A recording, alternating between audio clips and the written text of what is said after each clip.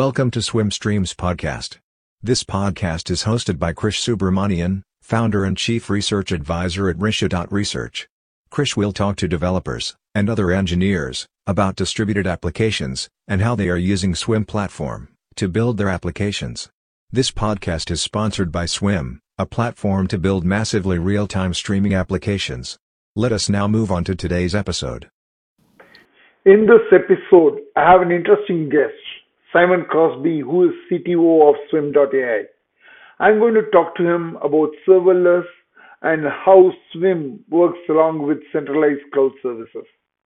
Simon, welcome to the show. Thanks, Krish. Yeah, I'm General Troublemaker, generally known as CTO.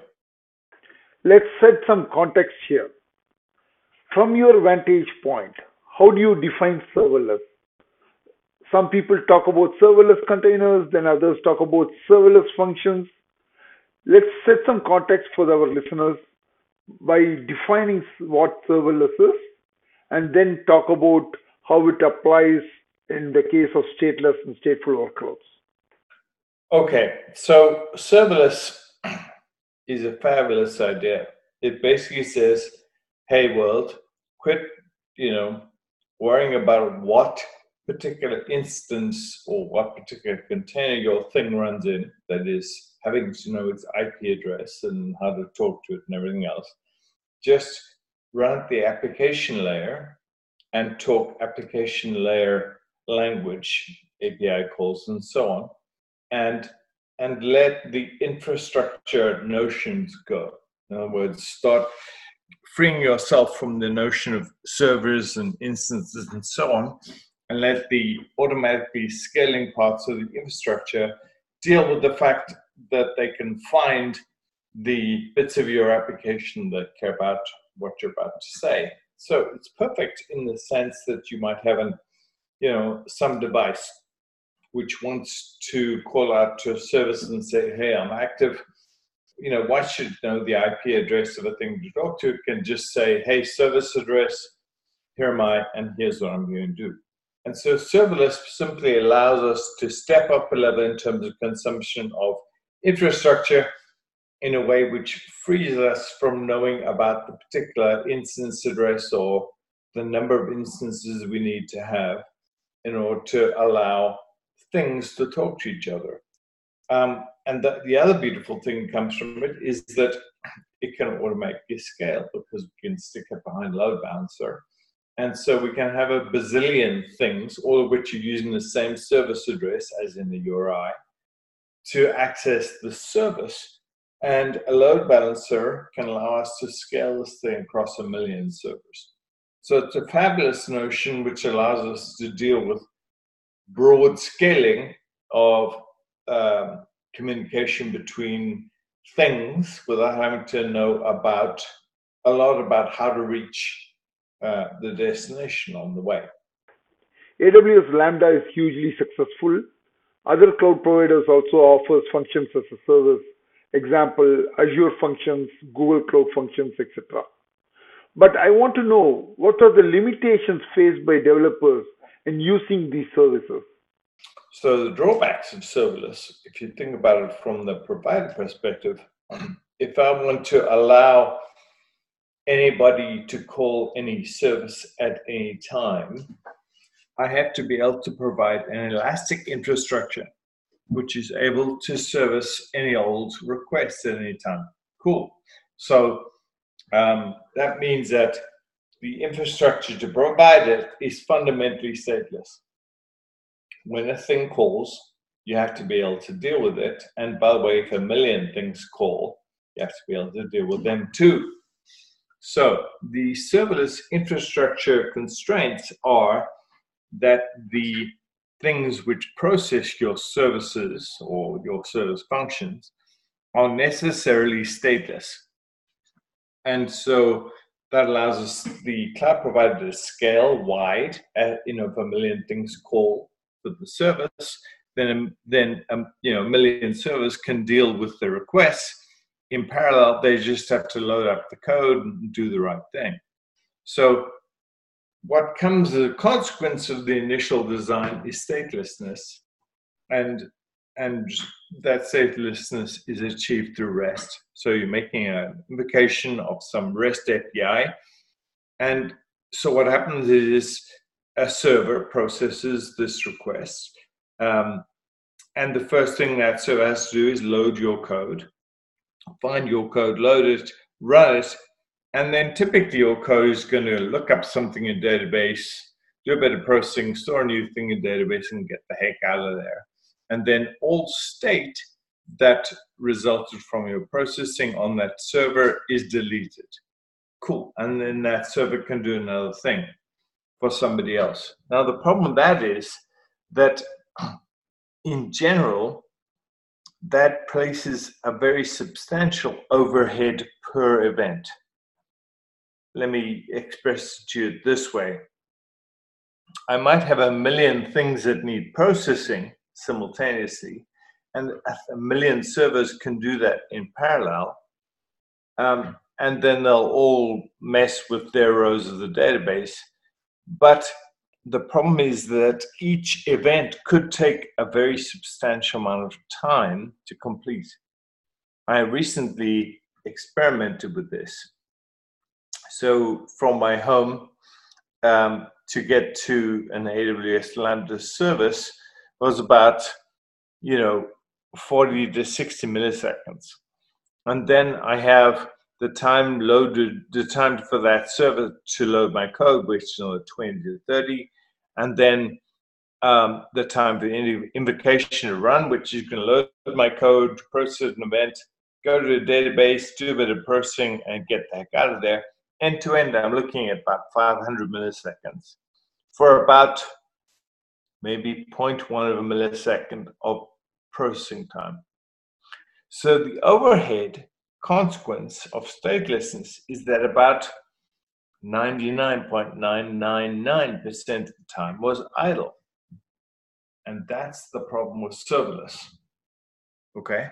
That is that statelessness, which lets the cloud go wide, deal with lots and lots of events per second, is also it has a negative consequence in that statelessness introduces a per event end-to-end latency, which is completely nuts in the sense that you're actually paying for the idle. Arguing from the other side, by imposing the constraint of statelessness, cloud providers could offer functions as a service like AWS Lambda for such a cheap price. Are you saying in the end it's all going to be the same cost, irrespective of whether you are using functions as a service or some other cloud service? Well, I'm going to describe a stateful notion of that in a second. And what I'm going to say is that you can go massively faster than what you think you can go for a stateless service like Lambda with. Now, the funny side of me might come by the wisecrack, like the cloud is how we've given away the last 5 generations of Moore's Law's benefits. Okay, what I told you is that 99.999% of the time, due to rest and statelessness, the CPU is sitting idle. That's a total waste of time. And in that time, the CPU, if I'd managed to use the rest of that processing time positively, could have dealt with a vast number of computing problems. Okay, and I'm being selfish, right? My problem. I could have solved my entire problem for all million events in one go if I was running statefully and processing events in the context in which I didn't have to go for lookup data and everything else. So for me, the cloud as it's currently built is about rest, which is statelessness, and databases, one thing per row of a database. And that allows the cloud to scale very wide. It can always find a server to process my request. But when I have some notion of what I want to do, and I know perhaps the network that the thing is on or whatever it happens to be, or I can locate a context and be stateful, I can go amazingly faster. Okay, I can go massively faster and get all of those Moore's law benefits back. I see where you're going with this. I could tap serverless functions as a service like AWS Lambda with one of the database as a service offering to build legacy web applications. For the lack of better term, I'm using that. But for today's data infused applications where real time data stream in from IoT and edge devices, probably using serverless functions as a service and a database as a service may not be enough. So, can you tell how Swim can solve this problem and help us build some real time applications using this data? The difference between, so I want to be very clear that serverless is a great idea. That is, you don't want to know the name or the IP address of the instance of the thing that you want to talk to. You want to appeal to a service by some API, but you want it to be stable. Okay, and Swim tries to bridge that gap. And so what Swim does is allow each thing to have an API, and a thing here might be a sensor or a traffic light or whatever, and invoke a service. But whenever that service is invoked, the context is present. Okay, so every event is processed statefully in the context of the entire past, and so statefulness means that we don't need to go and look up the old state, and we don't need to load the code. We don't need to go and look up the old state in database, do a bit of processing, and then save this in the database. It's always there and in memory. Okay, and so what that means is that we process each event at the speed of the CPU and memory. Okay, so now instead of running at this time scale of hundreds of milliseconds, we're talking about nanoseconds. Okay, and so typically we're talking about a speed difference per event of 5 or 6 orders of magnitude. Okay, I was not joking when I said that the cloud is how we give away the last 5 generations of Moore's law. Now, when we're talking about 6 orders of magnitude, what I'm telling you is that it's 1,000,000 times faster to process in a stateful context than it is in a stateless context. Okay, because you get all of the benefits of the local CPU and Moore's law. So Swim is all about following the same notion of serverless, that is allowing services to be invoked by API calls. But when the event is processed, it is processed in the context of the state of the thing as it last was, no database call required, at memory speed locally. And that makes things go amazingly fast. But at what cost? As you yourself pointed out, one of the advantages of serverless functions is that developers could deploy their apps without having to worry about managing anything underneath. There is no operational headache. If I'm going to use Swim in a serverless way, there is definitely an operational overhead in managing all these deployments. Can you talk about it and tell me how Swim handles all this? So ultimately, we're building applications. Okay, and so the question really relates to how hard it is to build an application either way, right? Now, if you take the stateless approach of doing serverless, then cool, you end up with 10,000 rows of your database being changed. And then on the other side of this, you then have to go and build some app which then processes the changes in the database. When does that run, by the way? We don't know. And so on some time scale, this other bit of the app has to run, and you really don't know whether what you are processing is the current state or whatever. Okay, And there's complexity there, and you have to understand the app in great detail. In the Swim way of dealing with things, every thing in the world simply updates its own state. So it's represented digitally by a stateful lambda, which simply statefully represents the current state of the thing given its raw data. Right? So everything is processing its own raw data in parallel in some big distributed fabric. And then these things link to one another. And linking is essentially a notion of relatedness, typically from real world relatedness, like,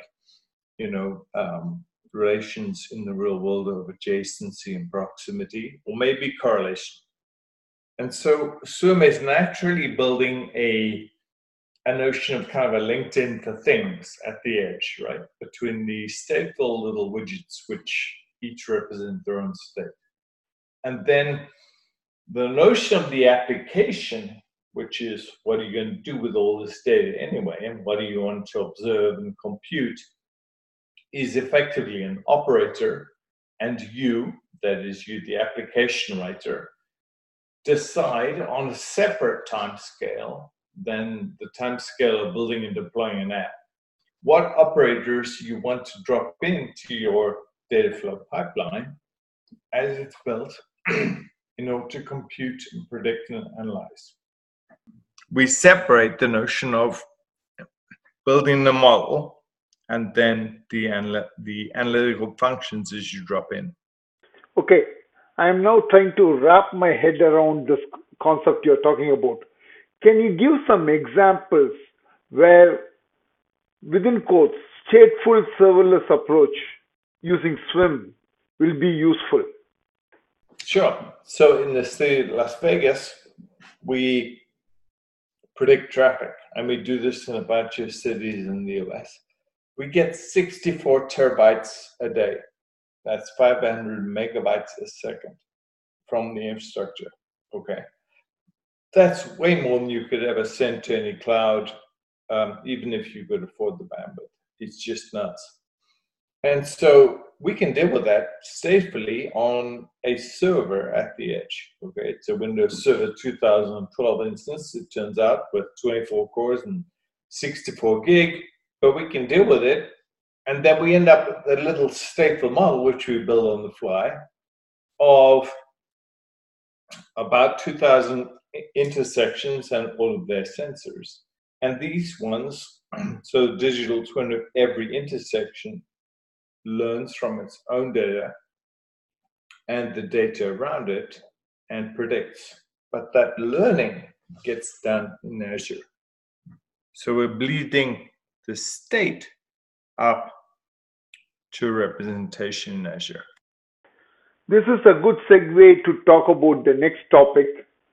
I have been interested in knowing how Swim can build modern data architectures so that data flows smoothly from IoT devices like sensors to an edge gateway to centralized cloud services offered by Microsoft Azure, Amazon, and others. I think Swim is a good candidate to create that kind of a pathway for data to flow smoothly between IoT devices, edge networks, and the cloud. The recent announcement with Microsoft Azure and Swim also talks about one such use case. Can you talk about the announcement and explain us how modern data architectures can be built to smoothen the data flow from IoT devices to cloud? Cool. So, I think in the early days of cloud, everybody said, fine, just give us your data and you can write the apps in the cloud. But nowadays, we realize that you can't just give the cloud all the data. You need an on-ramp. And that on-ramp is ideally stateful. And I just gave an example, which is the traffic data processing, where you have vast amounts of information coming off the infrastructure, and you have to clean it, label it, process it, analyze it, and perhaps you're even selling insights from that to people like Uber and Waymo and Lyft.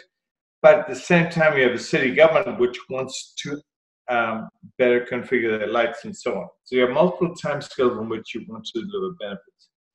So in the context of Azure, what we can do is clean the data at the edge. Everything labels its own data and streams that cleaned and labeled data into something like ADLS, Azure Data Lake Storage, at a vastly reduced data rate, maybe 1/10,000th of the original data rate,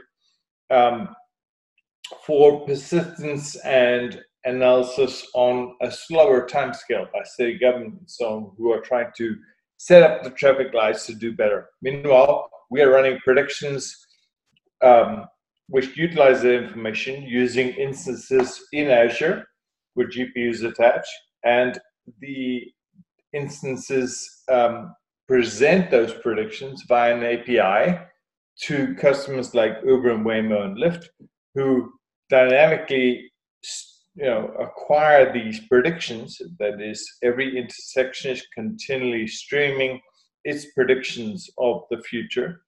And typically that gets pushed into something like their Kafka or whatever, so they can consume those streaming predictions on the fly.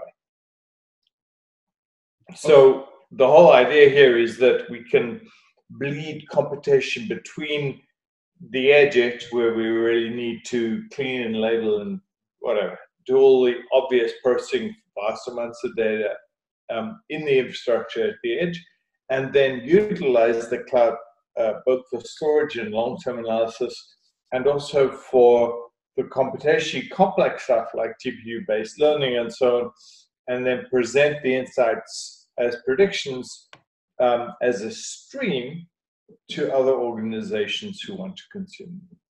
And the whole solution is deployed and managed using Azure IoT and Azure IoT Edge. Let me see if I got the announcement right. SWIM sits as a gateway between Azure IoT and all the sensor data, thereby regulating the flow of data and removing any bottleneck in the data flow to Azure IoT. Is my understanding correct? Yeah, it's more like this. We're building a stateful Lambda-based model deployed into a hybrid infrastructure, and giving the right insights and the right reduction in data, label data, into ADLS for people who want to write apps in Power BI and so on. And all of this is managed using the Azure IoT management framework. I get it now. We are almost close to the end of the podcast. So before we end the podcast, can you sort of make some predictions on where everything is going?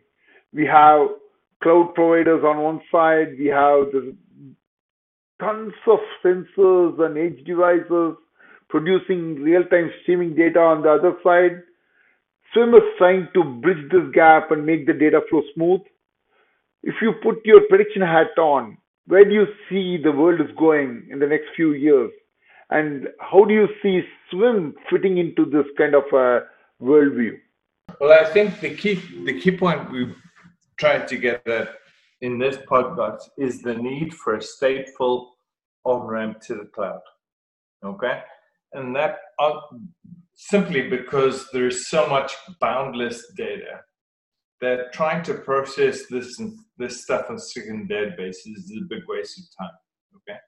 And so what we need is a stateful on-ramp which is able to analyze, learn, label, and reduce data, and maybe even predict from vast amounts of boundless data, so data streams on the fly.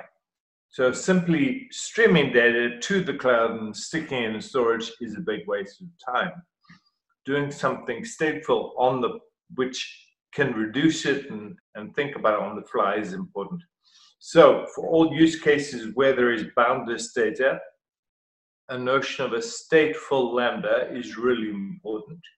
SWIM aims to be that stateful Lambda, and the use cases are simply growing. Now, we dealt with IoT. I hate the term IoT, by the way, there is a notion of streaming data arriving in the cloud, which is aligned with edge devices, and that's, say, mobile handsets. They could be anywhere on the internet, and so you'd be running entirely in the cloud. But there are others too, instrumentation of all of my instances running in Azure, all of my containers, all of my Kubernetes deployments, and so on. And so there's just vast amounts of streaming data arriving from infrastructure, from employees, from products, from things. And the way to process that is statefully. Swim as a stateful on-ramp to cloud. That's a good way to put Swim in the context of cloud. Thanks, Simon, for a great conversation today. We spoke about how Swim offers stateful serverless kind of experience and how it works with various cloud providers to sort of make the data flow seamless as well as saves costs for users. Thank you for your time. It was great talking to you. Thanks. In this episode, we spoke with Simon Crosby on various topics, including how Swim can be used like a serverless Lambda function, but for stateful workloads, as well as how Swim acts as a stateful on-ramp to various cloud services that are available. It was a great conversation, and I would like to bring Simon back to Swim Streams podcast sometime in the future. In the meantime, I want to thank Swim.ai for supporting my effort, talking to various experts on distributed systems and how we can build modern applications for distributed systems. Thank you. Looking forward to talking to you all in the next episode.